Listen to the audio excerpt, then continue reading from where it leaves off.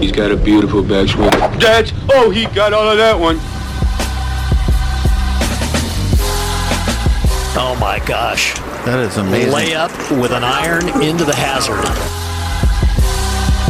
Oh my God, you had to deal with the golf course people too! Well, that wasn't quite what I meant, you know. What is good, everybody? Welcome into the 73rd Hole Podcast, the official podcast of Golf Oklahoma. Jim Woodward, Taylor Williams, Sam Humphreys with you as always. And we have a special show for you guys today. We are live from JIMMIE Austin Golf Club in Norman, Oklahoma. Woody, why don't you go ahead and tell us about the great things at JIMMIE Austin and tell us about your nephew as well. Well, my nephew, being Tyler Woodward, just recently got the general manager's job here at JIMMIE Austin, which I'm excited for him. That makes me a little prejudiced, like we said, especially a guy that graduated from Oklahoma State playing golf up there. So everybody goes, "You're in Norman?" Yeah, well, family's important. So I said earlier that this golf course where I won the state high school in 1975. And honestly, gentlemen, JIMMIE Austin was not very pretty. And in fact, it wasn't called JIMMIE Austin at that time. It was the university course at OU. And I think it was horrible, is what I said earlier. And that might have been a bragging point because it was terrible. But if there's a golf course in Oklahoma that I've seen mature and turn into one of the better facilities, it's this one. I've said all along the tee boxes here are as good as anywhere I've ever played. They're perfect is what they are. The golf course, excellent. Everything about this product they have down here in Norman, Oklahoma, if you haven't played it, if you haven't been down here to see it, well, shame on you. Because it's a hidden jewel. Well, it's just unanimous with people who have played here back in the time that you were talking about, Woody, and everyone says how horrible it was. And I can't imagine a day this golf course would be in horrible shape. I mean, it's absolutely unbelievable. We had we have the U.S. Junior out here, or the U.S. We had the Public Links is what we had out here. Yeah. Then we had, obviously, OU's won so many national championships. Got the Corn Fair event coming up. I mean, this is just one of the most unbelievable places, and we're getting to do our show potentially at the home course of what will be, over the last decade, the best college golf program in the country, probably. I mean, at least up there in the top 3 or 4. So, I mean, this is absolutely unbelievable place. I couldn't think of many more that would be better, Sam. No doubt about it, guys. We got to get straight into it because we have a lot of stuff to get to today. Boys, I almost had the pick of the year last week. Oh, it was unbelievable. At the Sony Open. I told you guys last week, I came on the podcast, I said I have a pick that's a little bit off the radar, but I remember this kid when I was in college playing in Hawaii named Un-Buckley, who almost broke the scoring record of that tournament. Turns out I go ahead and pick him for the one and done, and guys, I cannot stand watching Siwoo Kim now. I absolutely can't stand Siwoo, even though I like him. But he tore my heart out on 17 when he chips that ball in. It seemed like Un-Buckley made all the putts he needed to make, whether it was the putt to top Siwoo on 12 or the putt on 14 as well. It just seemed like he was destined to win that golf tournament. And Un-Buckley, after Siwoo Kim chips in on 17, that his tee ball, on 18 was barely like on the collar between the second cut and the first cut there, and it just really, that was the difference, guys, between him hitting the green in 2. Instead, he's short right of the green. That's the difference between a 12-foot putt and a 2 to 4 foot putt to at least tie the golf tournament. He could have had a chance to win the golf tournament if he hits the green there. I didn't see Un-Buckley crumble under any sort of pressure. It just seemed like the pick was there, guys, and it never happens where we pick the winner of a golf tournament, much less someone off the radar. And so, great tournament by Un-Buckley, but man, that one hurt. Well, I mean, you were the only, out of our 144-person one-and-done pool, you were the only one to have it. Only one. And the commissioner of the one-and-done pool comes out and says, I don't even know who the hell Un-Buckley was before last week. So Sam is Nostradamus. Clearly didn't listen to the 73rd hole. Exactly. I said, Mr. Meyer, you got to continue the 73rd hole. You will be enlightened with the information that you will hear. But I look back on Un-Buckley, Sam, and he did have the 3-putt on 11, which at the time didn't seem so bad because he rebounds with a birdie on 12, then birdies 14. Makes a not very good bogey on 15, but then makes another bounce-back birdie on 16, Woody. So you're thinking, man, every time this guy messes up, he just gets it right back. But then not being able to close on 17 and 18 because Siwoo played those 2 holes 2 under, and Un-Buckley played him even. What was the difference? But like Sam talked about, and what's your opinion on this? Just the difficulty of whenever you get, like you talked about, you barely missed the fairway on 18, you have that collar right only behind your ball and kind of on the side. What makes that shot so tricky? Well, there's two things that makes it tricky. The one is you're not sure exactly how the club face is going to hit that heavy grass before it gets to that tighter lie, so it can twist that face one way or the other pretty easily. You almost would rather be in the rough, because then he can kind of, as long as the lie wasn't horrible, he could kind of count on a jumper like we've all hit and maybe get it to roll up onto the green. But where that ball was, and we've talked about it, the difference between winning and losing. Hayden Buckley did everything he needed to do to win the golf tournament. It just wasn't his time. And I don't know why that happens. I can't tell you guys why that happens. Did Siwoo Kim outplay him? Maybe he did on 17 and 18, but not during the whole round and not leading up to it. Hayden Buckley held the lead, and for a number of days. And for a rookie, still kind of a rookie. He's not a full rookie. I think it's his second year. But that was impressive to me. Not only that Sam pulled him out of nowhere. I say nowhere. Sam knew the boy. I didn't know the kid at all. So great job on Sam's part. But destiny just wasn't on Sam's side. Or it never is on Hayden Buckley's side that day. So I'm sorry, guys. That would have been the call of the year, but it wasn't. Yeah, and no one was screaming louder, pop it up on the 18 box when he teased that 3-wood up like a space needle. Talk a little bit about that, T-Dub and Woody, because I've never seen anybody do that, especially under the pressure. No, that was a little bit unique to see, and unfortunately he teed it up the exact wrong way because he had been an inch one way or the other. He might have had a better opportunity. And one thing about your point, Woody, I think makes a lot of sense is when you don't know when that club's coming into the ball with that rough, it's a lot harder to do it right when you have a 4 or 5 iron versus a wedge, because the wedge with the higher loft can get through it a little bit easier. Exactly. The lower the club gets, the more ability the hosel has to hit and then twist. So it is. The problem is it's only the most important shot he's ever played up to this point in his career. It was looking to win his first PGA event. Now you throw in that type of lie where anything can happen. Can you imagine how that mind's racing? And the hardest thing to do when you walk up there and you see that is not to look around and go, oh, man, holy crap, I just got screwed. Not now, And so it's really difficult not to be negative. I mean, because you go, why now, Lord? Don't do it to me now. Like going into a divot. We talked about it last time we were on the show. It's just, why do we play golf, gentlemen? Because we've said all along, it's not fair. Yeah. And I want to ask your opinion on this, Sam. Do you think that with where that pin was on the back right, do you think that with how tricky that lie was, he should have just played to make sure he was on the left side to secure that he was going to be able to have a good chance at a birdie? Well, it's tough because normally with that kind of lie, he's not sure whether it's going to grab the hosel or not, because it ended up not, because obviously the ball was up against the collar of the rough, which was to the outside of the ball. Do you see what I'm saying? But there's still a chance that rough could have grabbed the hosel of the club, and he just doesn't know. It's a guessing game. And I think that's probably why he hit it right. 60 yards left, as opposed to trying to miss a little left, and you can go even way more. And I mean, he hit a nice chip up there to 12 feet, and it didn't go in. But it's just hard. Like Woody said, destiny wasn't on his side. If I look at the stats here, it's just really hard to beat a guy in the final round who gained 3.71 shots gained approach on the final round, guys. I mean, that's what Siwoo did in the final round. He was striking the ball unbelievable. Well, yeah, and you look at the stats. They were, in the final round, they were both .63 and .62 off the tee, so they drove the ball essentially the same. Around the green, .4 to .63, so Hayden Buckley was just a little bit better around the greens. Putting, they both lost about half a shot putting, but the difference was you brought up 3.71 from Siwoo Kim approach.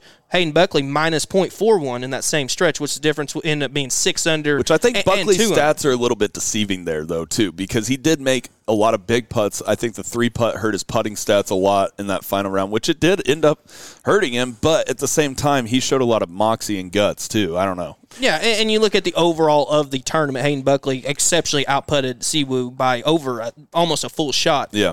But then Siwoo got him by a full shot on the approach. So, yeah, when you're only doing 18 holes, Woody, the sample size can be a little limited. I think so. And even Buckley, you got to give Buckley credit. When this tournament was over, he could have moaned about a lot of things, but what he did is he point blank said, I didn't putt my 4-footers good enough this week. Yeah. He went back to a couple other rounds where he missed what he thought was some pretty critical 4-footers.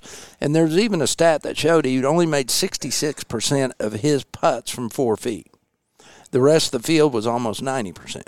So he immediately is recognized, which you got to give him credit for that. That's what's so cool about a good tour pro. They're not going to dwell on what they got bad breaks or this or that. They're going to dwell on what do I do? What do I got to do next time to win?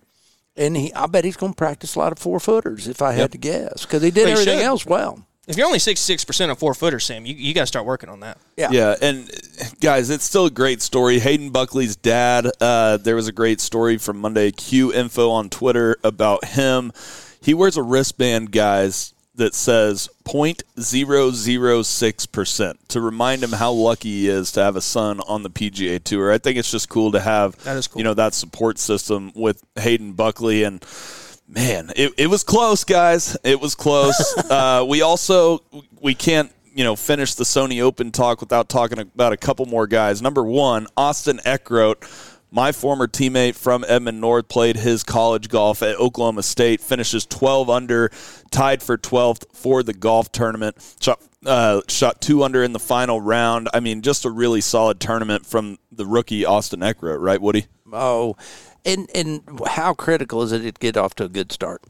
And imperative. And what it does is it takes those young players that are still learning the ropes. I mean, he doesn't even know where he's going. He didn't know wildlife from come Sikkim before this week. So to play that well and to get himself what I call moving up that list, where if there is going to be reshuffling and there is going to be some other options available, I look for Austin. I still say I think Austin could possibly play his way into a literally not even worry about the top 125. I'm pulling for him to go to looking at that top 70. Yeah, I think he'll, before too long, be in those elevated event type category. This high finish moved him up into the top 125 in the FedEx Cup. He's currently 111 at this point. And I'll say one good thing about Eckroat, which every time I've seen the kid play, he does both these things well. Last week he was 0.78 strokes gained off the tee and 0.83 putting. So he drives the ball exceptionally well and he putts really good. If you do those things too well, your game can translate onto numerous types of golf courses. And I've seen it firsthand, guys. This guy is fearless, especially when he's going against, higher level competition. He did it in high school. He won the high school state championship as a freshman. He went to OSU, probably the toughest place to crack a lineup. He cracked it as a freshman. When I was picking Rookie of the Year this year, I picked Austin Eckroat. You know why? Because he has proven that when he jumps up a level, his game comes with it. You know what I mean? And I think that fearlessness is something that a lot of rookies don't have. They have the talent, they have the stats, but they don't have that fearlessness. Well, he can go low at any point. I mean, he can shoot 62, 63, which is something that a lot of players don't have. So, I mean, you can get on a really difficult golf course and you can shoot a 65, 66 when other players aren't. That's going to move you so far up the leaderboard that's one of the reasons why I think this kid is going to be an exceptional talent. This is just the start of what we're seeing, Woody. Well, we heard Mike McGraw say the other day he thought that the one thing that everything was consistent with anybody that played professional golf, if you cut them right down the middle, they love golf. That's all they do. They think, they believe in themselves. They breathe. They do everything's golf. They were going to be a golfer. That's Austin Eckroat. He has got a heart and a gut, and I mean those two things. Boy, you can't measure it. But let me tell you something. He's got them both. You can just tell just the way Sam was explaining how he has no fear, and he doesn't think he's going to be anything but a top-level golfer. That's what he believes. Guys, speaking of top-level golfers, we have to talk about what Jordan Spieth did in this golf tournament. Shot 64, 75, and Jordan Spieth becomes just the second player in the last 4 years to hold a first-round lead or co-lead and miss the cut. T-Dub, what'd you see? Well, I think this is not only the second time it's happened in 4 years. I think this is only the sixth time it's ever happened. Like 6 or 7 times. I mean, how often does it have to be where someone leads the tournament And then they say, okay, yeah, you can't come back on the weekend. I could see it maybe happening more at a course like where we have this week, the American Express or Pebble Beach, where there's a 3-round cut and you play multiple courses, but you're playing the same exact course and you only have one more round to do it. And he just played so horrible on that second round, guys. I mean, he lost 1.3 on the greens, 1.8 around the greens, 1.3 approach, and 1.3 off the tee. He lost more than a stroke in every single category. Woody is some of the worst golf I've ever seen. And after the first round, I'm thinking, man, me and Sam on our prediction that Spieth's not going to win a tournament this year, starting to look pretty bad early in January, but I didn't have to worry about it on Saturday, which was an absolute shock to me. Well, I did pick him to win one this year. Jordan Spieth is a box of chocolates. Forrest Gump said it best. You don't know what you're going to get. You have no idea. That's right. I have never seen a guy at this level, well, especially the last 2 or 3 years, where he's working on his golf swing, he's changing things, he's doing stuff. I have no earthly idea how we can pick Jordan Spieth this year until we find which guy's coming. Is it Dr. Jekyll or is it Mr. Hyde? Yeah. And be that way for a month. Give me a month of being the one good golfer, okay? Because I never know what we're going to get, and it scares me to death. Maybe it's because Jordan Spieth can't drive his RV to Hawaii, guys. Did you hear the fact that Jordan Spieth says he and his family will live out of an RV on the PGA Tour, similar to what Jason Day did in the past? Do you guys think this is a good thing or a bad thing, being locked in a box with your wife for however many tournaments he plays? Didn't they just have a baby, too? They did, and I think that's the reason. But it's like, why are you going to be that close to a crying baby all the time? That sounds like a fate worse than death, Woody. See, here we go again. You guys are teeing me up. I know what we're doing here. I know what we're doing here. You got Woody. Woody's going to spill his guts on this deal. You know, we don't. Every relationship has its moments. I would tell you that I think that Jordan will do this for a while, but I don't think he will do it for long. It is cool to have an RVs now. Let's be honest, gentlemen. I don't know if you've been in some of them lately. Especially his is probably pimped out. Yeah, it's pimped out. You know it is, and I think that nuance will wear off in that first couple of road trips. He's got a driver, so I don't know. I think it might be what we might have is the RV gets driven to a location and Jordan jumps on a net jet before it's all said and done. I mean, we're talking about family vacation here, you know, with the truckster, and I just don't see it working for a long period of time. Just you got to go from the ground to the air, Woody. It makes it a lot more convenient. And I will say this: his kid is over a year old now, probably about a year and 2 months. That's a little bit better than the fresh newborn. Yeah. Guys, it's still a baby. That's right. That's a very good point. Speaking of the youngsters, Mateo Fernandez de Oliveira wins the Latin America Amateur Championship, guys. We messed up on our last podcast. I should have reminded you guys that this was going on. I needed to remind myself because my dad calls me on Sunday before the NFL football. He goes, "Hey, turn on the golf." I go, what golf are you talking about? I totally forgot that the Latin America Amateur was going on, but I'm glad that he called me because it was a great final round. And the Hog, guys, the Arkansas Razorback, Fernandez de Oliveira, shoots a 67 in the final round. That's 5 under and wins the golf tournament by 4 over Luis Carrera. Any thoughts on what we saw at the Latin America Amateur Championship? We'll get to what he got after for winning, but what'd you see in that final round, T-Dub?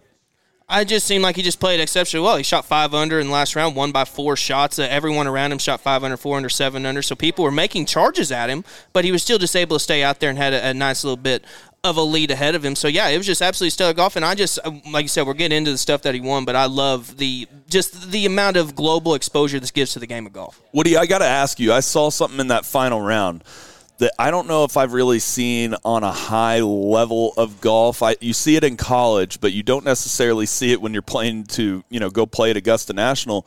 He kept taking the honors. And whether he was, whether he made the lowest score on the previous hole or not, I mean, would that have bugged you? Colton O said that he would have handled it after about the second hole, and the Carrera he ended up just not really worrying about it. And Fernandez de Oliveira, who won the golf tournament, ended up given Carrera the honor on 17, but it didn't happen until 17. I'd never seen it either, and they actually brought it to our attention. Right. Usually, golf, we've just got those that set of rules, so to speak, and honor is one of them. But it's not necessarily against the rules, but it's against etiquette. Yeah, it's the basic etiquette. You think, well, if this guy made birdie and I make par, he gets to hit first. Now, it is against the rules in match play. It is 100%. Yeah. But I think what you see there, Sam, is this kid was really, really, really focused. I mean, I'm not sure that he even realized what the heck he was doing. I think he was just so gung-ho to birdie this hole and keep going. He just forgot. I'll say this, though. If I was the guy chasing Fernandez de Oliveira, I would have definitely wanted to take those honors just to take him out of the rhythm, because what do we do when we get uncomfortable? We want to go quicker and faster and faster and faster. Well, clearly, Fernandez de Oliveira is not that way. He wanted to go quick. That's where he felt comfortable. And if he is wanting to tee off first every time, I'm going to want him to get out of his comfort zone. Do you see what I'm saying? And hit first and make him sit there and wait and think for a second. Yeah, so what would you have done, Woody, back when you were on the PGA Tour, if you knew you had the box and someone just went up there and teed up in front of you? Like, do you? And you're playing for the Masters. And do you say something at that point, or are you like, hey man, you need to get the hell off the tee box? It's my time. Well, I think what Sam said is spot on, because if this guy's on a roll, you want to stop him. You want to stop him in some way. I always think back to, God rest his soul, Seve Ballesteros. A lot of people didn't like him, but one thing about him, he was shrewd. He was a gamesmanship type of guy. That's Paul Azinger. They went round and round. Jingling change in your pocket when you're about to hit, stuff like that. So if you confront somebody like that, it could have really been a game changer, because he, first off, maybe didn't know he was doing it, and now he gets called out on it, and he maybe looks, even just bringing it up, not even the fact that he has to hit second, but maybe just bringing it up rattles him a little bit. And maybe that's a bad way to look at it, or not the moral way to look at it, but we're playing a game here. That's right, and he's trying to win, you're trying to win, so yes, T-Dub, I would say something. I'd say something maybe to the caddy first, and then after he hit, I'd walk up to him and I'd go, hey, you didn't have the honors on that shot. That's cool, but don't do it again. Okay, I'd call him out. I wouldn't as he's getting ready to hit the golf ball, go, hey, whoa, stop. I wouldn't do that. Some guys would, though. Is it worse in the tee box or in the fairway?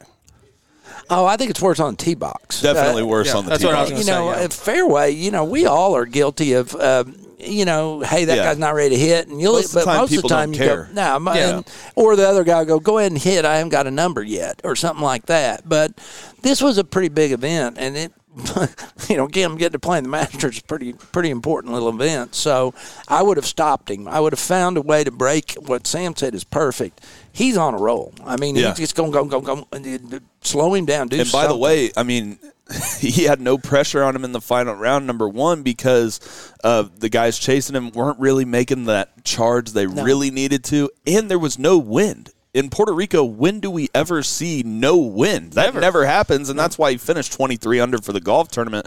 By the way, guys, he joins Abel Gallegos as the second Argentinian to win the Latin America Amateur Championship. Abel Gallegos won it in 2020 at 17 years old in Mexico, and then Fernandez de Oliveira, age 22, goes to Arkansas, wins at Grand Reserve Golf Club in Puerto Rico, T-Dub.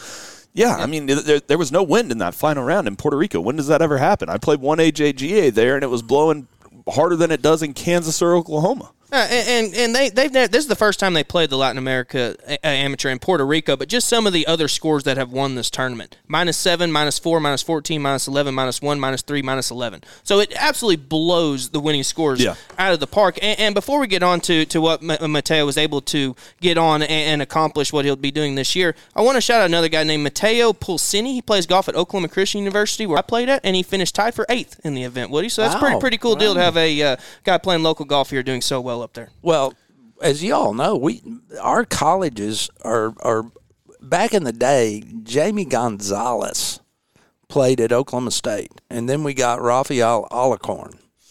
Those were the two foreigners that we had at Oklahoma State during my time when I played there. We didn't do that. Right. You didn't recruit like that. I'll challenge almost any golf team if we went through all the Division I NCAAs all the way down to Division A, whatever it is. I'll bet you can't find a golf team literally that has nothing but Americans on it. I mean, it's changed, this whole deal. I'll bet the Kangaroo squad has some foreigners. There's a bunch. The Roos. The Roos got a bunch of French guys. They got a French connection. It seems like each college team kind of has their own little connection. Little You know what I mean? Like some Louisville, it's the Germans, right? Or you know what I mean? It just kind of happens that way. Speaking of golf teams, another thing I found interesting about this Latin America Amateur Championship is the fact that the other Argentinians, even the Marzilio, who finished third in this golf tournament, they were just so happy for Fernandez de Oliveira. They were celebrating and throwing water on him like he just got into the Masters. But I mean, he gave him a hug after the round. It seemed like they were just as happy for him to win as if they would have won.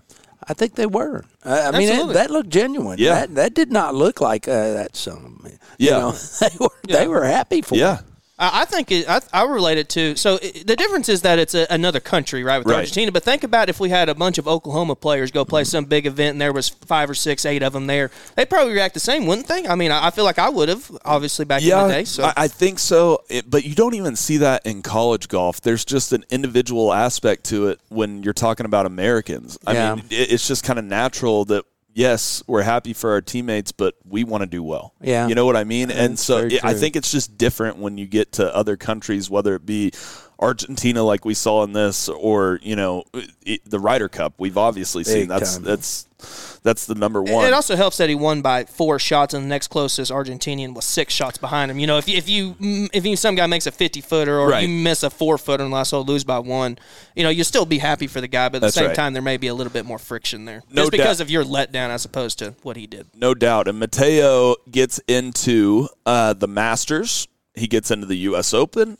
He gets into the Amateur Championship, which is the British Am. I didn't know we were calling the Amateur. I didn't know we were calling the British Am the Amateur Championship now, but I guess it makes sense with the Open Championship. And then gets into the U.S. Open and the U.S. Amateur, guys. And pretty good win. Quite a list there. He also joins the Amateur Champion, which is Aldrich Pottegater, I think is how you pronounce that last name. The U.S. Am champion, Sam Bennett. U.S. Amateur runner-up, Ben Carr. U.S. Mid-Am champion, Matthew McLean. Asia Pacific Amateur champion, Harrison Crow. And the NCAA men's champion, Gordon Sargent, which was the special invitation into the Masters. So you will see all of those amateurs in the Masters. You brought this up in our group text, T-Dub. What's the over-under on amateurs to make the cut in this year's Masters? I'm putting it 2.5, guys, and that's high. It is high. I'm going to probably say the under, just because it seems like the last couple of years there's been 2 to 3 to even sometimes 5 amateurs. I think I saw one year that made it. So just seems like some of these guys just don't have. They feel like they have nothing to lose, right? So they can go out there and do everything. But at the same time, Augusta is the ultimate course, it seems like, to where you need to know how to play it to do it. So I'm going to go with under. I'll say 2 players do it, but I could easily see where a 3rd or 4th gets in, Woody. Yeah, because we got a number this year. We've got a few more than what you normally would have. So I think you could have upwards of 3 make it this time. I mean, if I was doing the over and under, I'd go 3. I would still go under. I think Sam Bennett probably makes it just because he is by far and away the best off of this list. And then Gordon Sargent has a chance. He's not going to – we talked about it with Austin Eckroat. He's not going to be scared. He just won the NCAA championship as a freshman, so he's not going to be scared. I think it's going to be really interesting to see, guys. I love the amateur aspect. I hope they continue to invite the NCAA champion into the Masters. We talked about the list of guys the past 10 years. I think that the NCAA list is definitely better than the USAM runner-up list, even though it's probably definitely harder to finish runner-up in the USAM than it is to win the NCAAs. But still, the names you can't you can't dispute the Bryson DeChambeaus, the Matt Wolfs. We can go on down the list. Any other thoughts on the Latin America Amateur Championship, T-Dub? Just to your point about hoping that Augusta continues the amateur trend, I believe they will just because of Bobby Jones. But here's just some names of guys that have finished low amateur, and a lot of these are just recent. You have Victor Hovland, you have Bryson DeChambeau, Patrick Cantley, Hideki Matsuyama, Ryan Moore, Ricky Barnes, Sergio Garcia, Matt Kuchar, Tiger Woods, Phil Mickelson. So, I mean, it seems to be a common trend to where if you get in this event and you play well as an amateur, Woody, it seems like you're going to have pretty decent success, not just on this course, but in your golfing career. Most definitely, and it screams that every time. But I wanted to tell Sam, don't feel bad that we forgot this, because there's a lot of golf going on right now. There's a lot of golf so going much on. Golf. I mean, it's not the exact same, but I had somebody the other day send me a text, said, "Are you going to the funeral?" And I said, "Who died? Who'd I miss?" You know, so it can happen, my friend. You know, it wasn't somebody that was a close family friend or anything. Don't give me guys. Everybody, these guys are looking at me now, guys, going like, "You heartless son of a." No. But there's nothing that feels worse than you get a text like that. You going to the funeral? Oops. What? Who died? Yeah. You know, so that's kind of like that golf tournament. I mean, we missed it, but a lot of people did, I think. You know who you cannot miss in Oklahoma City? That is Quail Creek Bank. Woody, why don't you go ahead and tell us about our friends at Quail Creek Bank? Well, the golf season gotten started, and Sam, you saw it best where the advertisement that we saw on the Sony. Quail Creek Bank is a golf-friendly bank, but they're also a people-friendly bank. We've said it. Every time you call there, every time you go there, you're talking to somebody, and they've always got a smile on their face. They're always happy to see you. They've got no ATM fees, okay? They've got all the loan possibilities you could use, whether it be a home loan, car loan, small business loan. If you want them to know your name, you want to go to a bank where they know your name, how about Quail Creek Bank? It's located right there on 122nd and North May Avenue. We've said it all along. Go see them. Go change. If you're looking to change banks, go to Quail Creek. Stay with us here. We're going to hit a break, but after the break, we're going to get into live news. We're going to get into the American Express Championship, our picks for the American Express. If you want to use your American Express to bet on some picks this week, we have your answers coming up here on the 73rd hole, the official podcast of Golf Oklahoma. When something the size of a golf ball hits your roof, you need to call McRae Roofing.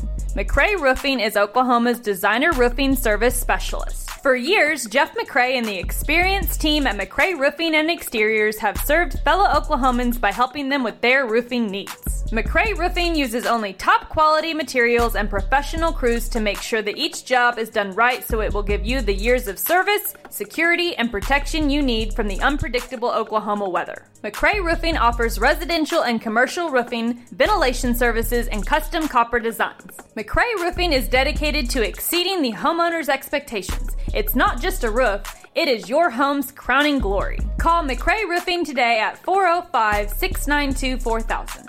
That's 405-692-4000. Make sure to also visit their website at mcrayroofing.com. That's MCRAY roofing.com. Don't get caught with a leaking roof. Contact McRae Roofing for your free inspection today.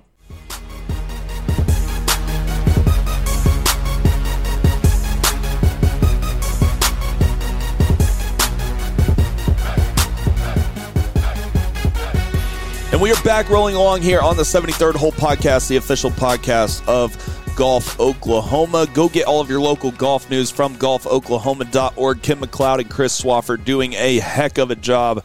They'll be covering the Corn Ferry event out here at Jimmie Austin in June. They'll be covering the Live event up in Tulsa in May, guys. A couple of smaller stories before we get to the Live news and some other things. TaylorMade continues its barrage of signings, adding Aaron Wise. They also signed Nelly Korda of the LPGA. We talked a little bit about this on our initial show of 2023, Woody. Just what does it entail when you change companies? And for a guy like Aaron Wise, who is rolling right now, probably one of the more consistent players on the PGA Tour, is this going to be a big deal? Is it going to actually help, considering he's probably changing to a better brand, or is it different, even if you consider TaylorMade the better brand? Well, and that's the $1 million question. We talked about this before. the golf balls now are almost all the same. It doesn't really matter like it used to. The clubs, basically the same thing. And with all the different technology we have now with TrackMans and everything that they've got at all these locations, and most of them are located out there in San Diego. I know Callaway is, Titleist is, TaylorMade is. Right. Those guys, anytime I went to TaylorMade to do my fitting, there was always a 4 or 5 tour pros in there. And it's just not that big a deal anymore. These guys can switch at will, and I think they can play with whatever nowadays. The balls are, like I said, are all the same. The equipment's basically the same. T-Dub's always said it's the shaft, and I couldn't agree with him more. Once they get the right shaft in the head, it doesn't matter. That's right. Yeah, I feel like the thing that's the hardest is the ball change, right? Because the thing back before balls were all the same, it was your ball could balloon in the wind differently. It could react differently around the greens. And unless you're someone like Tiger was, right, who said that he was going to use a less spinny ball for the exhibition events to get a little bit more distance, but he knows that when he goes out and plays in a major, he's going to need to use that softer ball. So I think the ball change, but you're exactly right, Woody, because now you don't have to just go grab the TP5X or the Pro V1X off the shelf. You can use the 6-year-old Pro V1 if you want to, because they're all different models. So, yeah, you can really get it tailored to any way that you want. I will say that there can be a little bit of just a trust factor there, especially if you put in all new clubs, right? Unless you can do two things. You're either going to have a honeymoon effect where you just play out your ass, or there could be a little time where it takes get a bit of adjusting. But generally now it's a lot easier transition than it was probably even back in your day, Woody, for sure. Well, and the biggest change that they have to adjust to, and what you'll see that our amateur listeners need to pay attention to, just because you see guys playing the Pro V1X doesn't mean you should, because in most cases, the X balls, where it's the TP5 or the Pro V1X, that's for higher swing speeds, okay? Softer swing speeds, that X doesn't help you. In fact, it'll cause the ball to fall out of the sky. And most amateurs just think, well, they're all playing that Pro V1X. Well, no, not all of them. Some play the Pro V1, and that's what they need to do. Again, it's going back to your local facility that would test. You can get on a TrackMan and see it. If the spin rates will tell you what it is, if that ball's falling out of the sky or not. So that's the only thing I'd tell them be aware of. The Bridgestone, Strixon, those are all good balls too. So, well, and Woody makes such a good point, because how many amateurs want to hit their drive and just see it roll 80 yards and just let it run? But people don't realize, well, their ball could be carrying 30 yards further. And a lot of people don't really realize this, but you want your drive taking a big first bounce, but you don't really want it running that much, because then it's hard to keep the ball in the fairway, right, Sam? Especially for someone that's at 380 like you do. Yeah, I mean, there's two things I want in a ball, and when I'm a high-power player, high-speed player, I don't want much spin, because the more it spins, the more it curves offline. That's number one. And you're right. If it runs too much, I don't like that around the green, really, so it's kind of a catch-22, Woody, where I don't want much spin, but I also I like the spin around the green, and I like the fact that, when I do fly it a long ways, I don't want it running into the rough. You know what I mean? Right. And so I think that's kind of the $1,000,000 question, T-Dub, if you can find a ball that actually does all those things. People search for it all the time. It's like the Holy Grail. What's the perfect launch angle for the perfect spin to get the perfect amount of distance? And again, but we all think back. Bob Rotella wrote a book, Golf's Not a Game of Perfect. Un-Buckley might have had the perfect spin on the 18th hole. Didn't keep his ball from rolling up against the edge of the rough. That's golf. That's what golf. It is, guys. If you want to play a sport where it's fair, don't play golf. That's a true statement. It's never been said. No doubt about it, guys. Let's transition here. Big news coming out of the LIV camp. David Faraday told a crowd, I'm not exactly sure where this was. I think it was at an event in Florida. He said, I may get fired for this, but he tells the crowd that LIV is nearing a deal with the CW network, and now it's confirmed that LIV Golf has secured a multi-year broadcast deal with the nation's 5th largest broadcast company in the United States. That's the CW. It's known for airing superhero dramas, and I don't know a whole lot else about it, but it has teen dramas, but it does have 220 U.S. affiliates, which I think is a huge deal, guys, because if we look at the Sony Open this past week, TV views dropped 38% from 2022. the trend is that LIV is going up and the PGA Tour viewership is going down. And I know it's just the Sony Open. You can say, hey, it's just the Sony Open. Wait until our elevated events. But tour sponsors have been highly displeased with all of this, Woody, since LIV Golf took over. And now the fact that LIV Golf now has their network that it's going to be on TV and on, basic cable, that is a major, major deal because it's going to bring the older viewership into it. It's going to bring, people that may not have, done all the things they need to do to go onto YouTube and watch LIV Golf. Now they're going to be able to just flip on their TV and watch LIV Golf, and there's big names. We forget about that. The Bryson DeChambos of the world, the Brooks Koepkas of the world aren't going to play as bad as they did last year, their entire career. LIV Golf has names, and people are going to flip on their TV and watch this. To kind of wrap this up before you guys give your thoughts, the financial details were not disclosed, although it's expected to be a revenue-sharing setup often entered into with broadcast partners with newer sports leagues. T-Dub, what are your overall thoughts about this whole situation?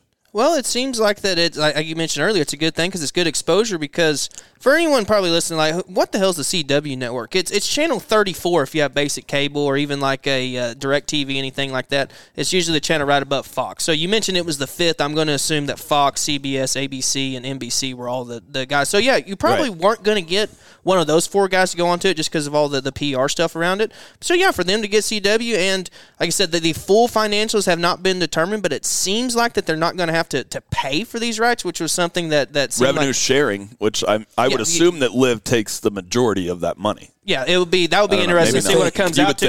Was it going to be a 90-10? But nevertheless, LIV's still not necessarily paying them up front to. If I had to bet on it, it's not 50-50. No, there's going to be some lean towards the other way for sure. But I don't know, Woody. I think that it's a pretty good deal, and I'll be interested to see how much the broadcast is different from when it was on YouTube. Are we going to have? Is it going to be overloaded with commercials? Which I hope it's not going to happen. But I mean, what else are we going to see? Is it going to be pretty much the same product we saw? Or is it going to be? TG already told us when we did our podcast with them. Look, we're going to have commercials eventually. It's how we pay. I mean, you have to. You got to pay your nut that way. But if you look at it, we said two things. We got to get television and we got to get rating points. We got to get national points. Ranking points. Yeah, we got to get them. Those two things are going to make or break. It's been a rough. Let me tell you something. Since we're gonna be honest with our reporting, it's been a rough little couple of months for the LIV Tour. No doubt. They've lost two top executives. There's been a lot of talk about Greg Norman being booted.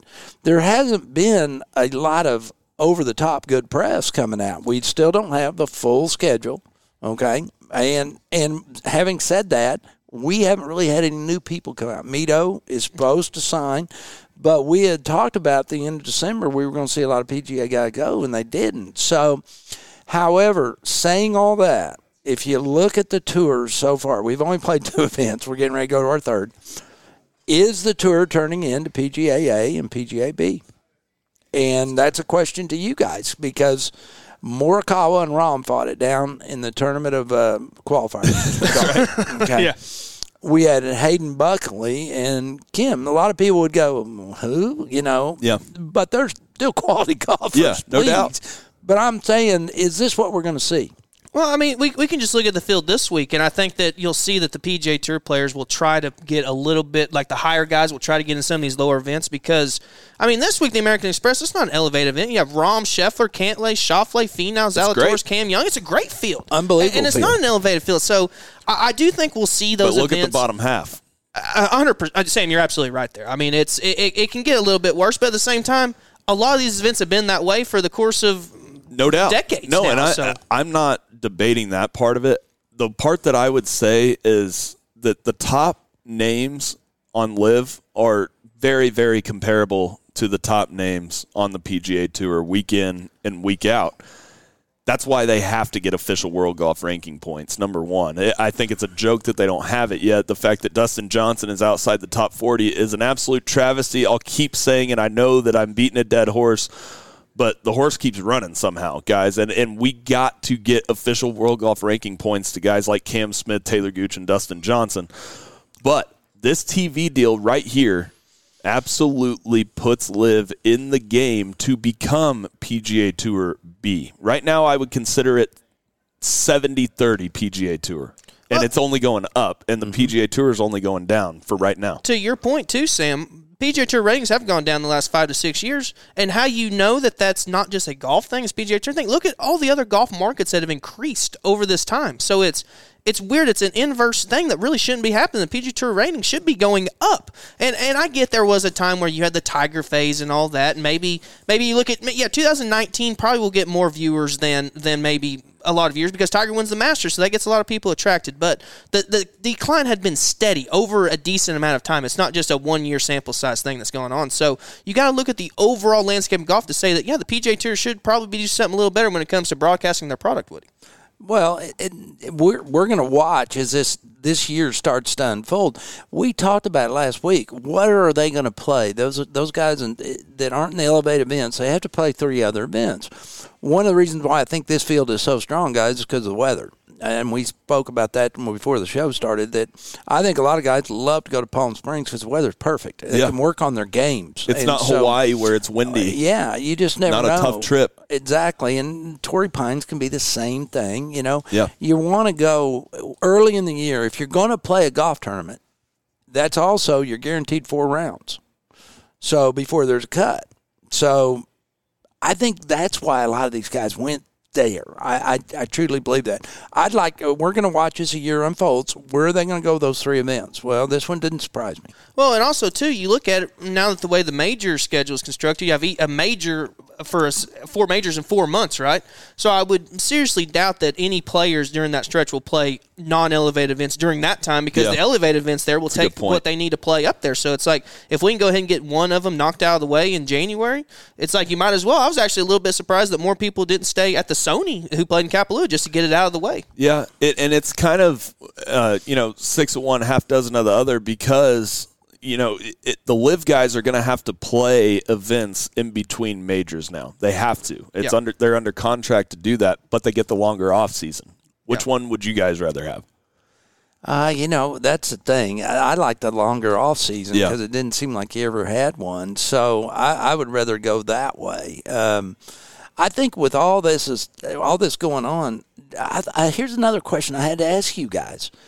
What do you think about Azinger's statement about the Tour Advisory Board? I can play that. I was shocked that he said that. A little shocked that he said that on air, too. I think it was 100% right, but I was just shocked to hear it. I think that he messed up a little bit. I don't think he really thought that through before he said it. No, he definitely did not. Let me play this real quick. That's Azinger. The reason he said that is because Adam Scott is now going to be on the Players Advisory. That's why it was brought up. Right. That's what got it all started. But it was interesting, I thought.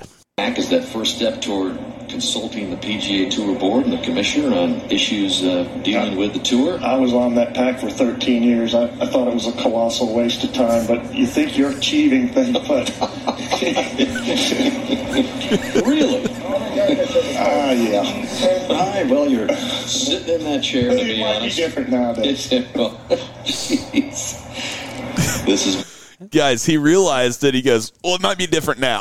He's like, I messed up pretty bad. What are your thoughts? Well, I was able to know Azinger a little bit, and Azinger's not he's not afraid to fire from the hip, which is why I think he's a great announcer. I think he's fun to listen to, but what you have there is a brutal moment of honesty, guys. And for the most part, I've told some stories about when I went to a couple of meetings of the PGA Tour, and what a joke it was, because they'll tell me it's my tour when I was a member of it. When I was a member of the PGA Tour, it was my tour.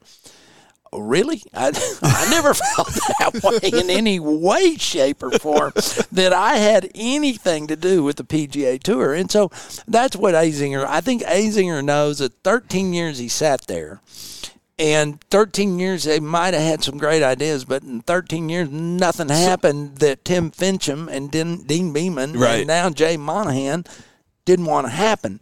It's not until you actually get the great Tiger involved that now the commissioner is not the almighty. He's a figurehead. Is a figurehead up there, but if you think this guy's calling the shots, you're nuts. So for people that don't know what he's talking about. What is the advisory board? I mean, how would you explain it? Well, basically, it's like a board of directors at a country club, so to speak. And the president of the club, it'd be Jay Monahan. And so you've got these 12 guys that are all members of the PGA Tour. Players.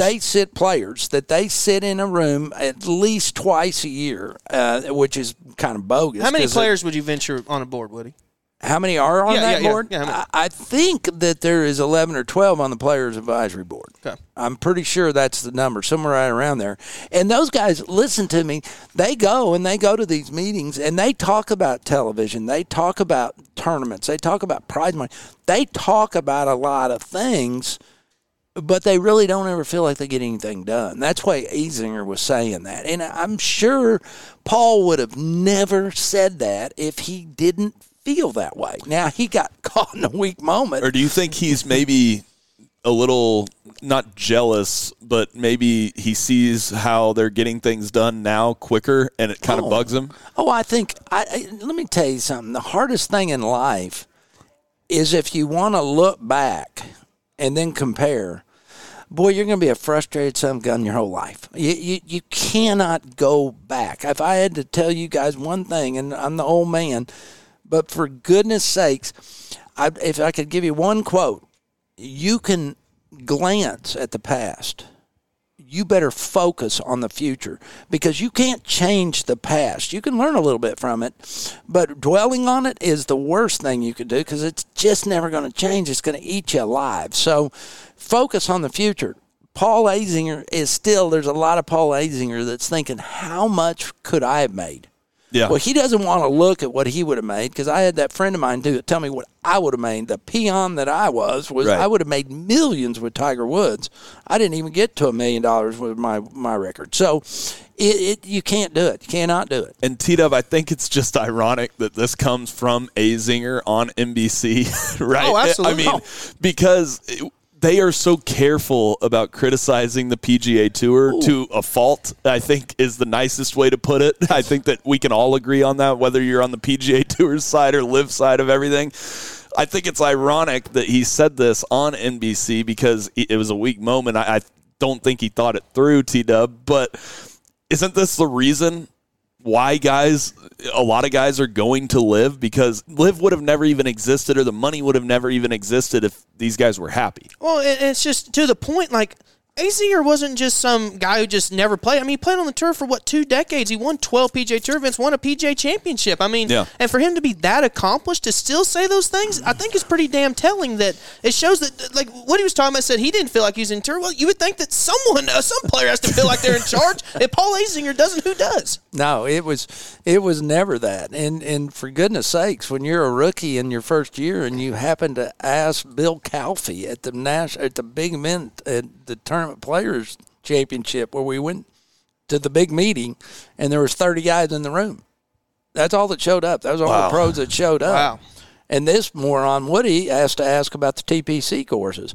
They came down on me, boys, like I was almost the most evil person you'd ever watch. They just surrounded me. What did you say about the TPC courses? I said, hey, I'd like to know a little bit more about the TPC courses. Is there any chance I can get some numbers on those?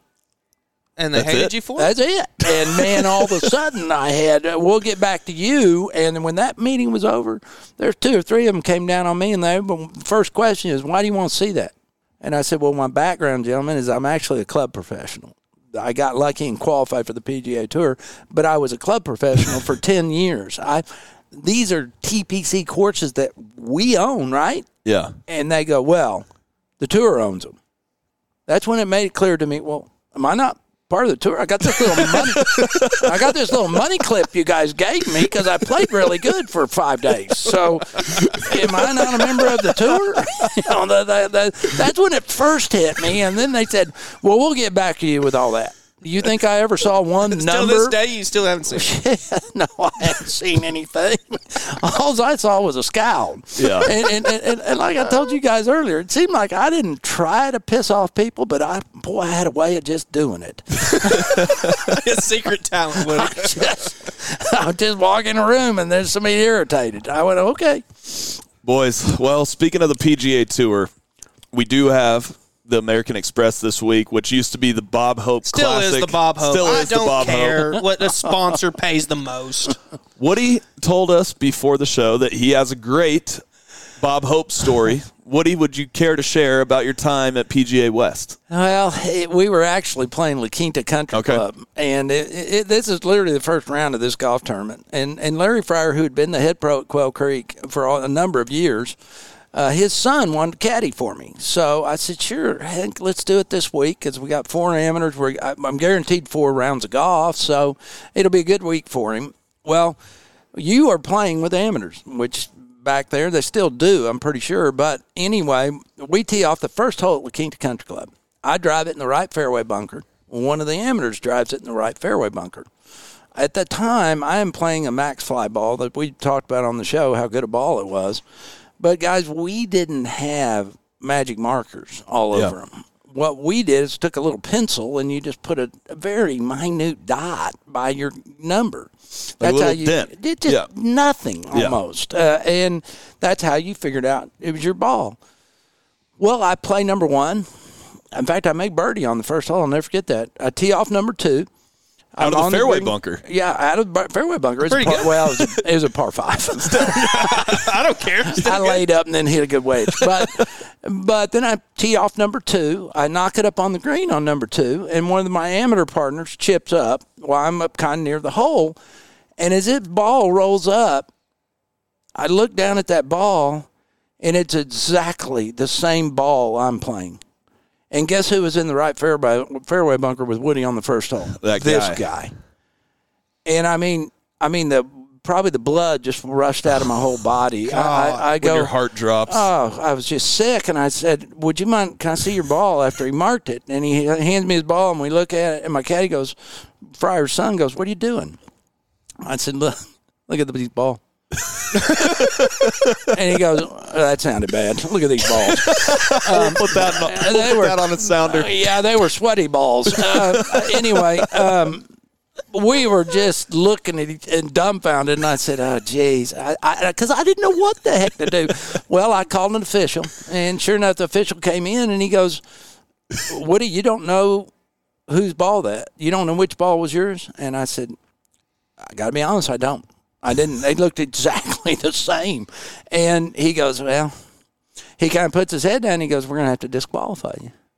Golly. And I went, well. After one hole. After one hole. Well, really 2 holes, but I didn't get to par that hole. I had a putt for birdie. I never putted out because I got disqualified.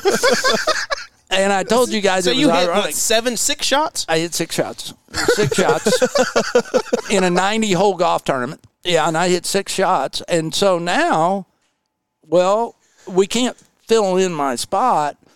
So being that I had gotten fined in 1990 in such a bad way, I thought I better volunteer to go ahead. And I played, believe it or not, I played the rest of that round with my group and then the next 3 days with the other groups so they'd have a pro in their group and it wouldn't mess up the whole deal. So it was a great 5-day vacation. I drank a lot of whiskey. And I smoked a lot of cigars. I was a very happy guy, other than the fact I wasn't going to make a check. But other than that, it was pretty good, man. Well, that was back when the tournament they played 5 rounds too. So right. You played 4 rounds of essentially golf that really didn't matter. Pro-Am golf, and that's when I figured out a long time. Should have known right then I wasn't going to be a tour player. I'm a Pro-Am golfer. That was when it all changed. I really had a lot of fun that 4 days. I really did. Plus, my sponsor lived out there, so I was staying at his house. So I really didn't have a hotel that I was paying for or anything else. So it makes it sound like I was a really great guy. Not so much. How was that conversation when we went back to the sponsor? Like, how'd you do today? Oh, I did great. I got disqualified. 6 shots. Shot 1 under. Yeah, shot 1 under. You know, he was such a good dude. He was actually at the golf course. He was watching me, and when he saw all the officials coming like, up what and the hell everything happened? else, he was going, what did he do? Yeah. You know, that's one of those dumb golf rules. It's so stupid. He knew me well enough to know that there's no telling what I could have done. That why would an official be out there? But long story short, I told him on number 3T. Here's what we got.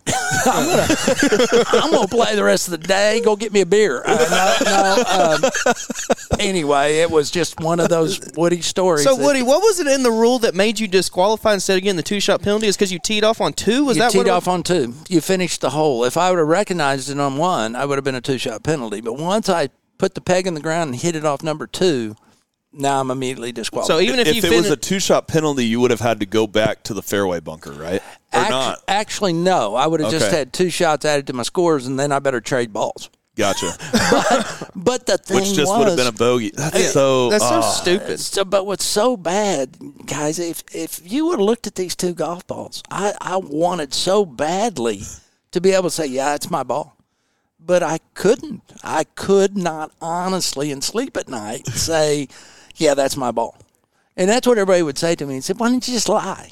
See, I don't know. See, I didn't want to lie. I get how it could have been a disqualification, like if you like a Pro V1, Pro V1X because of the 1 ball rule. Right. But if it's the exact same ball and you're teeing off on the second hole, that seems a little ludicrous to me. But the bottom line was which ball was mine, and you had no idea. Didn't have an idea. So the way they said it is you were playing the wrong ball. Yep. It didn't matter if it was the same kind of ball or a wholly different ball. If it was a wholly different ball, I really should be stupid. But, I mean, it was a carbon copy, exact number, same mark. In fact, the guy and I talked about it. Now, you talk about a guy that felt bad. That amateur I bet. was just sick. And I had to spend, a lot of counseling time for him for the first 9 holes. Yeah. Dude, it's all right. Quit. It's not your fault. It's not your fault. It's just, that's golf. It just happens. Stuff happens. No doubt. Yeah. Well, Woody, before we get to the favorites for this week at the American Express, just tell us a little bit more about those courses that they're going to see this week. I know we've seen them for years, but, what are some maybe nuances about them? They're really easy. You know why they're easy? Because the weather is perfect, gentlemen. For anybody that hadn't been to Palm Springs, if you're a golfer, Palm Springs is a place to be, especially in the dead of winter. You're going to play immaculate golf courses. They're going to have the pins set up in pretty relatively easy spots because why? We got amateurs. You got to get everybody around. That's the thing. There's so much activity going on. It's kind of a nut house, And when we do our follow-up show, I have another Bob Hope classic story that my caddy still laughs to this day. But the golf courses are uniquely different because I still think they play that Palmer course, or they might play the stadium course now. I think they play the Palmer. They play the stadium course as well. They play them both. Yeah, they play the Nicklaus, the Palmer, and the stadium, I believe. Now, Woody, wasn't the stadium course the course that all the PGA Tour pros in the late 80s threw a big fit that they had a tournament? Was it a PGA Tour event there for 1 year, and they said, we're never coming back here again? Well, yeah, it was just impossible. I mean, it was diabolical Pete Dye on steroids. There's bunkering that was so deep and so nasty that you couldn't even fathom how bad it was if you were used to not seeing it. I mean, it was a culture shock is what it was. And like any good PGA Tour pro, heaven forbid that they don't get their way. They were millennials long before millennials ever existed. The PGA Tour Pro was spoiled rotten. And if you did anything that looked like it wasn't like it was supposed to be, they would raise their hand and go, well, we're not going to play here anymore. Like, this is our sandbox, and we're not going to come play in it. I'm reading this story here. I guess it's PGA West Stadium, La Quinta Country Club, and the Nicklaus course this year. Right. So no Palmer course. No Palmer course, I don't think. Well, and the one that happened to me where I got disqualified was the La Quinta Country Club, which is probably the coolest of those 3. Not that I didn't like the Palmer or the stadium. I had bad vibes with the stadium because I missed my qualifying school. Is it all the same facility or not? Yeah, all those are in the same. Not La Quinta Country Club. It's That's separated. Okay. Yeah. How far away is that?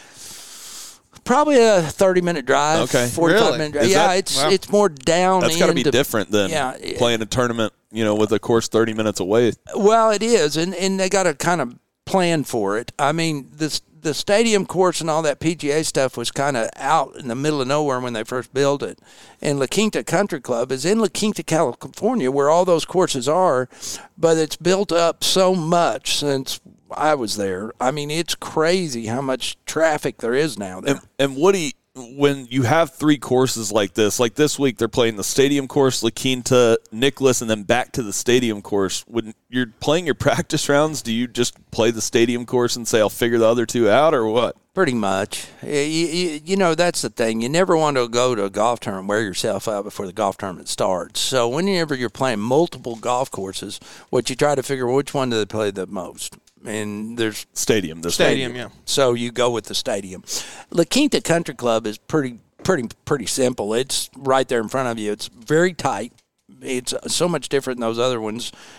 So you got to drive the ball really straight. But other than that, it's right in front of you. There's no tricks. So it's pretty. I think Woody's point about the weather being the reason why they go so low is really interesting, because in your mind you're just kind of thinking, oh, it's resort golf out there, but it's not. No, it's these golf courses are hard. They're not easy golf courses, but they're going to have the pins, like I said, in pretty easy positions. The weather, it shouldn't ever be anything but perfect. Now, every now and then you can get what they call the Santa Anas that will blow. And when you get wind in the desert, you get a gale. You don't get just a breeze. Right. It's either dead calm or it looks like a hurricane. Woody, one thing I find interesting is that, so for the first 3 rounds, they have to keep the pins in the same spots on each course. They can't change them. So by the time you get to Saturday on a course that's been at the same location for 3 rounds, including amateurs, does it get a little beat up, a little more so than usual? Not believe it or not, it really wouldn't be as bad as you think. They'll put them within about 2 or 3 to 4 feet. But so they change them each day. They change them each day. It's not the exact hole. Not the exact hole. And the other thing is what's amazing is you give that green that night to rest, and then you come out and mow it and roll it. It's perfect. Yeah. Till you get 150 people right on it. Yeah. Then it's not so perfect. So, right. It can be.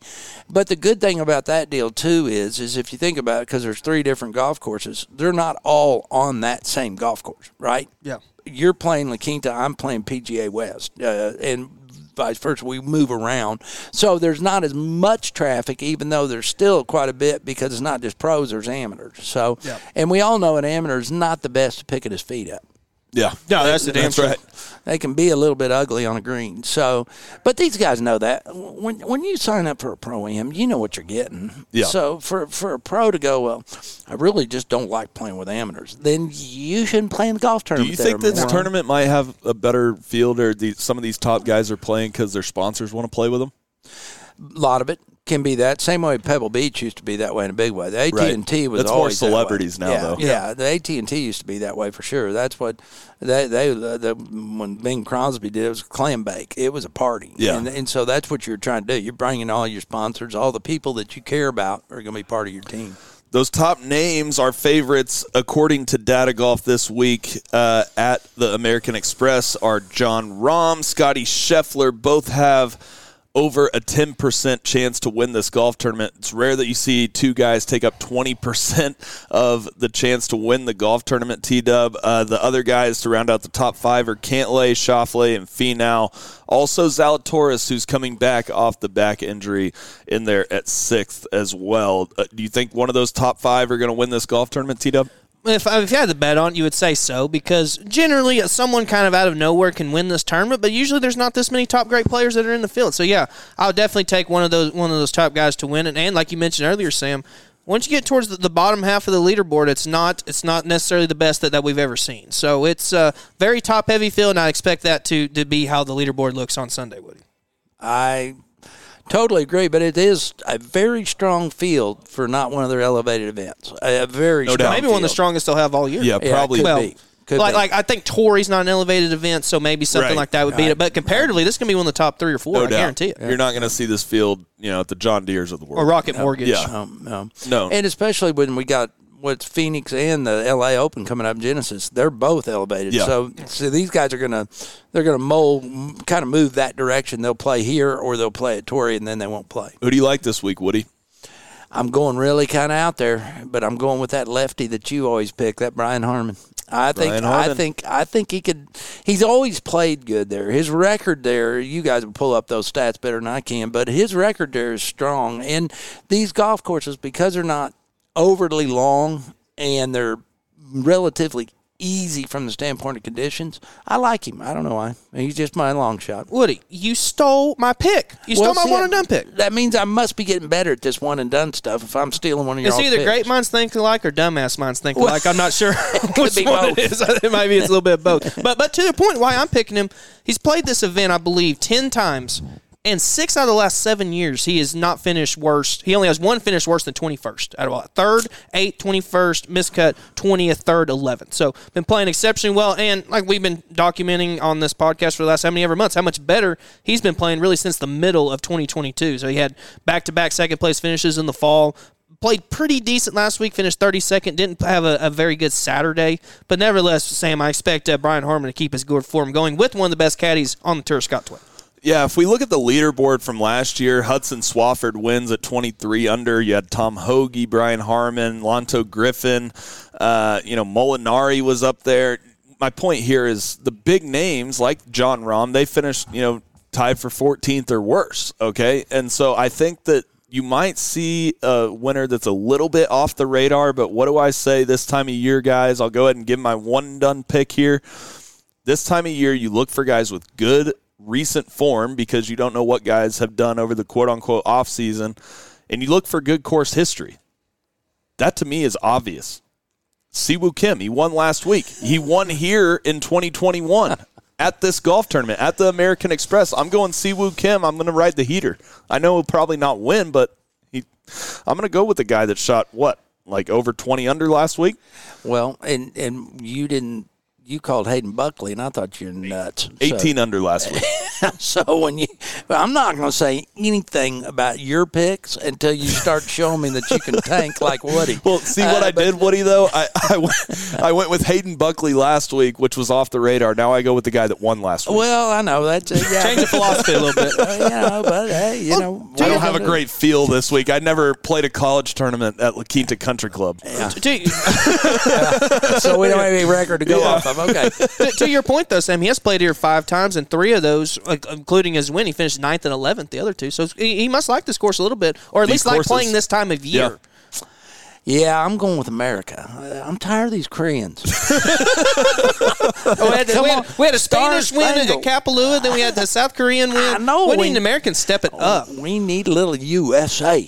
That would be Scotty Scheffler is your top American this week. Really, it's John Rahm, and then Scheffler, Cantlay, Schauffele, Finau, Zalatoris, Cam Young. What do you guys think about Cam Young? It seems like Cam Young should have another breakout season, or do you think he's headed toward a sophomore slump?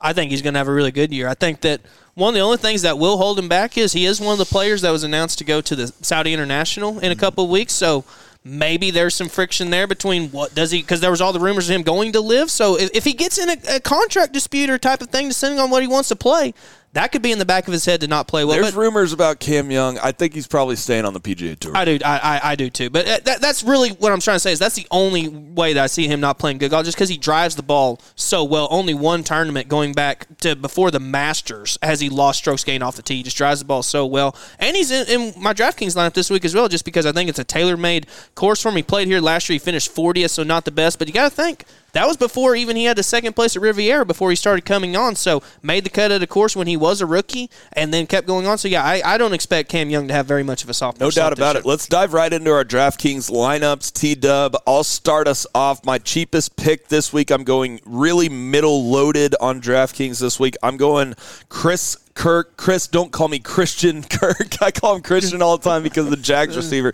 But Chris Kirk, 7,500. He finished top 10 last week. I'm going with recent form, 7,500. Give me Chris Kirk.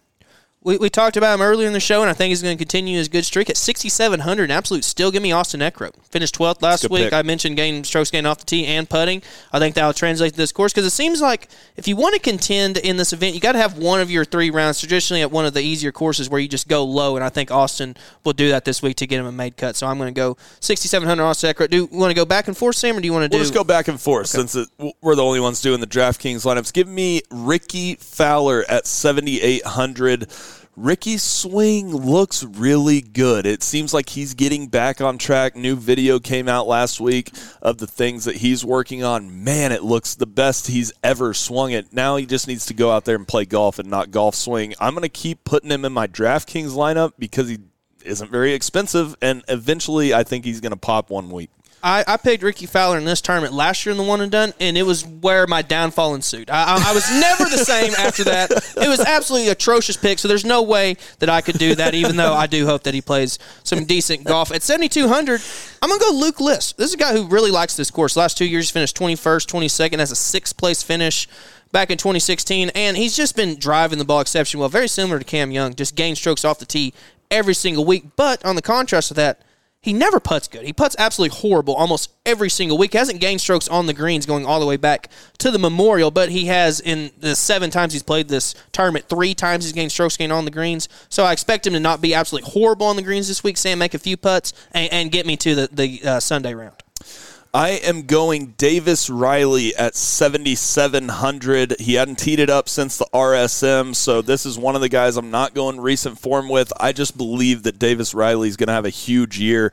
He would have been up there in Rookie of the Year discussions last year if it weren't for Cam Young and Urthigala. The guy can play, and I think that 7,700 is kind of that area on DraftKings where Taylor Gooch was when he really started popping, and then getting up into the 8,000s on DraftKings, and then even the 9,000s for some tournaments. I think you could see that kind of rise from Davis Riley this year. I think that picking him this week in DraftKings, 7,700 is just too low. I expect Davis Riley to have a really good year as well. My next pick is the ultimate horse for course at the Bob Hope tournament. I thought about picking him in the one and done. I just don't think he's going to win. That's why I didn't. At 8,200, that's Adam Hadwin. He's played this tournament 7 times, has made the cut every single one of them, and includes a second, 2 seconds, a third, and a sixth in there. And he just plays this tournament every year exceptionally well. And looking back on it, he hasn't missed a cut, guys, going all the way back to the John Deere in July. He's made 8 straight cuts, and including that was a 7th in the last tournament he played at Houston in November. So as long as he hasn't had anything weird in the offseason happen, I expect Adam Hadwin to have a top 15, top 20 week. I'm going with another guy that we haven't seen since the RSM, but the last 2 times at the RSM and the Cadence Bank Houston Open that we saw him, he gained a shot and a half on the field on the greens at the Cadence Bank, and then gained a shot on the field at the RSM putting. Justin Rose is a guy that battled injuries last year. For him to be in the 7,000s on DraftKings, that's an absolute steal. Give me Justin Rose this week. I think that might be your best value pick of the week. Little Justin Rose action. That's another guy I like to see play exceptionally well, and it's just you forget how long he's been out there on the tour, right? It's been 30-something years now, it seems like. I remember 1998, that Open where he holed down on 18. Where has the time gone and all that? So I'm going to go up from 8,200 all the way to 8,300. Another absolute steal this week. I think I've been on him a couple of times. I'm going to keep on riding it. That's KH Lee. He's just been playing exceptionally well the last 3 years at this tournament. He's made the cut, and he's playing by far the best golf he's played in his entire career. So a guy who wasn't playing very well, making cuts at that course, I expect him to keep on going well. And I mentioned Adam Hadwin hasn't missed a cut in a while. KH Lee has not missed a cut going all the way back to the Open Championship at St. Andrews. So I expect both of those streaks to keep on going pretty well. T-Dub, we talked about it with Austin Eckrow earlier. What do you look for in a great player? That's a great driver of the golf ball and a great putter. And Taylor Montgomery, T-Dub, has only lost shots on the greens 1 time in his PGA Tour career. That's in 9 starts. And Taylor Montgomery continues to be one of the hottest players, up-and-coming guys on the PGA Tour. 8,900 on DraftKings, kind of expensive for Taylor Montgomery, but I think he's worth it this week at a course where I think that guy can really, really go low. Give me a guy that's a great driver and a great putter at a place that's going to be a birdie fest.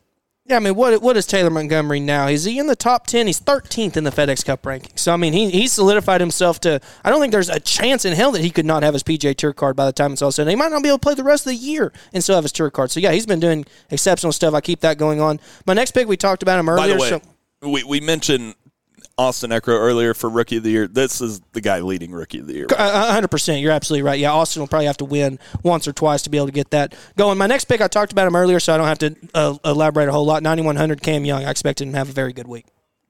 And then my most expensive pick, I put him in my one and done. Give me Siwoo Kim at 9,200. One last week. Let's ride the heater, boys. Any other thoughts on our picks, Woody? Any other dark horse picks maybe for this week? Well, no, you guys are – I love listening to these DraftKings because you give me a lot of educated information, should I say. I think you guys are spot on. I'm going to enjoy watching what Austin does this week. I really am going to look for him to have a big week. And, T-Dub and I both picked Taylor Montgomery to be the Rookie of the Year, so it looks pretty solid right now. He's going to can Austin catch him? That'd be the one I think it could, but we'll see. And I don't know, Sam. I don't know if you had one left. I had Scotty Scheffler left. I didn't mention him, but I don't have to elaborate a whole lot on why you would pick Scotty Scheffler. He has a 10% chance to win the golf tournament. Yeah, that's all you need to say. 10% chance to win. Exactly. It was either him or Rahm, and Rahm's $300 more bucks on DraftKings. So I said, well, if you're in a one and done pool, do not use your big names because you have elevated events and majors this year. Definitely don't use those guys in this event. But one last subject here. Speaking of a big name who really struggled last year, Netflix. Their PGA Tour Netflix show that's coming out called Full Swing. It has been reported that they're going to reveal Brooks Koepka's struggles. Quote, he seemed, in fact, miserable, unable in one scene to talk to his fiancée about their wedding plans without gazing over and obsessing about his broken swing. Wow. Woody, I mean, that's not good, and maybe that's why we saw, the struggles from Brooks until he did win on LIV and in Saudi Arabia. But, man, I mean, I'm sure that you've kind of felt that way. All golfers have felt that way, at least that have played competitive golf, that when you're searching, it's depressing. It kind of, engulfs your life, especially when you're on that big of a stage. Well, and he was on such a huge stage. Then you throw injuries on top of it. His body was not in good shape last year. You throw the pressure of a wife that wants nothing short of a Princess Diana wedding, and then you think, well, I can't make a. Was that ludicrous at their wedding? I think. Yeah, I mean, it was just crazy. What we've always said, guys, when we talk about on this podcast. We don't have an insight behind what happens in their bedrooms or their houses or what's going on in their lives. And if you think that doesn't affect their play, you're wrong. And maybe this little Netflix show will show you just how messed up he was. And I think he was. I think between all that stuff he had in his personal life and his injuries and everything else, I'm surprised he won at the end of the year. And, guys, this Netflix show is really intriguing to me because at least from the trailer, we've just seen the trailer, it doesn't necessarily seem like the PGA Tour propaganda piece that I thought it was going to be. That we saw, highlights behind the scenes of LIV guys like Dustin Johnson, Kevin Na, Brooks Koepka. I think that, they're probably going to do it justice on what the story actually was, and we even saw Ian Poulter say in the trailer that you guys picked a hell of a year to follow the PGA Tour. I mean, yeah, and the series comes out on February 15th, and I cannot wait to watch it. I think, just like you guys said, I think it's going to focus more on the players than actually the organizations, what I hope is the case. But yeah, every single year to do it, this was absolute one. And just to the point about Koepka, I saw at the PGA Championship, he didn't look like a guy that had won four major championships and a guy who would dominate that field. There were so many other players there I looked at and said, man, I'm blown away by him, but Koepka, it just wasn't the same for me. And even I asked him a question at the PGA, and I asked him, I said, Brooks, why are you trying all these different drivers, the day before the tournament? And he goes, well, I normally do that. It's just a backup. I don't believe him. I don't think it was a backup. I think he was searching for something because he kept hitting it way right on the range. And I think not only just that day, but I think that was kind of what he was going through on a daily basis, just trying to figure it out, and you can't find it. Yeah. And there's nothing worse. Yeah. I mean, there's nothing worse. Absolutely. You don't even want to get up in the morning because where you're looking to find a solution, you also know it's going to be maybe another day of just struggles and disappointment. So Koepka, we know what he's capable of. But he wouldn't be the first golf professional that ever hit a highlight reel and then just kind of faded away. Yeah. I don't think he is, but we'll see. A lot of people say that he's going to do that. I think just from this report from this Netflix show of them saying how, beat up and kind of how much it bugged him that he wasn't playing good golf, kind of gives you a behind-the-scenes look to a little bit of his shtick that's like, oh, I don't care. He cares. And I think that he's going to have a better 2023. I don't necessarily think he's going to win a major, but I think he'll win on the Live Tour this year. I think that, he's just too talented not to. Well, it's telling you, right? How much money does Brooks Koepka have now? And he's still worried about this stuff. And for anyone who comes out and says, oh, well, money's going to make these players not care, it's the biggest bogus piece of shit thing I've ever heard. It's like you could have $100 million in the bank. If you can't hit the golf ball where you want to, it's going to drive you nuts until you get it figured out. It doesn't matter how much money you have to do it. No doubt. Guys, it's been an absolute blast out here at Jimmie Austin. The golf course is immaculate. Tyler Woodward doing a great job, Woody. We'll talk about him. I'll have you talk about him to end the show. But, guys, I'm kind of excited to go get a burger here, too. The food's awesome out here as well. Dude, no doubt. But it's starting to smell good in here, too. I mean, Tyler's out there working right now. Woody, I mean, what else do they have going on out here at Jimmie Austin? Well, you talked about it. It's going to be a really busy year. No doubt. Especially with the Corn Ferry. I mean, that's big. I mean, we'll talk about it a lot more as we get used to it and coming on in June. But I'm excited for Tyler. And who'd ever thought it? Both my mom and dad went to OU, and of course I went to OSU. But I'm slowly but surely now. Don't let the ceiling fall in on me here, but I'm kind of becoming a little bit of a Sooner fan. The new renovated ceiling in here, by the way. If you haven't, this is the first time I've been inside the clubhouse. We obviously went to the Coast Center for that interview with the OU golf team, but I haven't been in here. Last time where I am sitting right now, this used to be the pro shop, and now it's just a giant restaurant. There's not any part of this facility that they haven't upgraded that isn't just first class. And I mean, how many TVs are in here? A bunch. There's 5 on that wall right there. Like Buffalo Wild Wings. And 6 on that other wall, It is. It's 20? It's a spectacular facility. And I told my nephew, you guys will laugh at this, but I remember when he went to school here at OU and he worked here at Jimmie Austin while he was in school. And he gets out of college and he goes, Unc, I want to get in the golf business. Oh, God.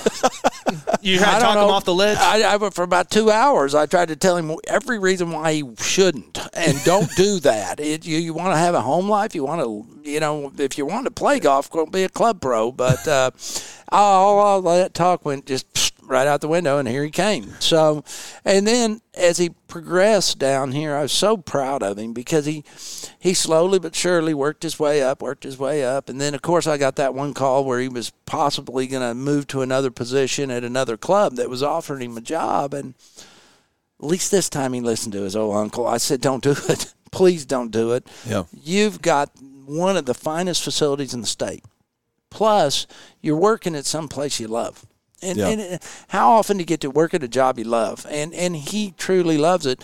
Even though I got to tell you guys, back when he was just the head pro, I could see him and talk to him. I don't know where he is now. He's the CEO now. He is going and blowing like gangbusters. But he does such a phenomenal job with this place. And I know with the Corn Ferry and everything coming, I'm not worried about here. I look forward to summer to come down and playing again. That's where I played most of my golf when Oak Tree was shut down, was here. No doubt. Jimmie Austin, one of the premier facilities in Oklahoma. Guys, definitely go follow OU Golf on Twitter and Jimmie Austin on Twitter as well and Instagram. But follow us as well at the 73rd Hole on Twitter and at 73rd Hole on Instagram. Also, hit that subscribe button. It's the purple button on Apple and the green button on Spotify. It's absolutely free. It just helps us out. We will be back next week here on the 73rd Hole, the official podcast of Golf Oklahoma.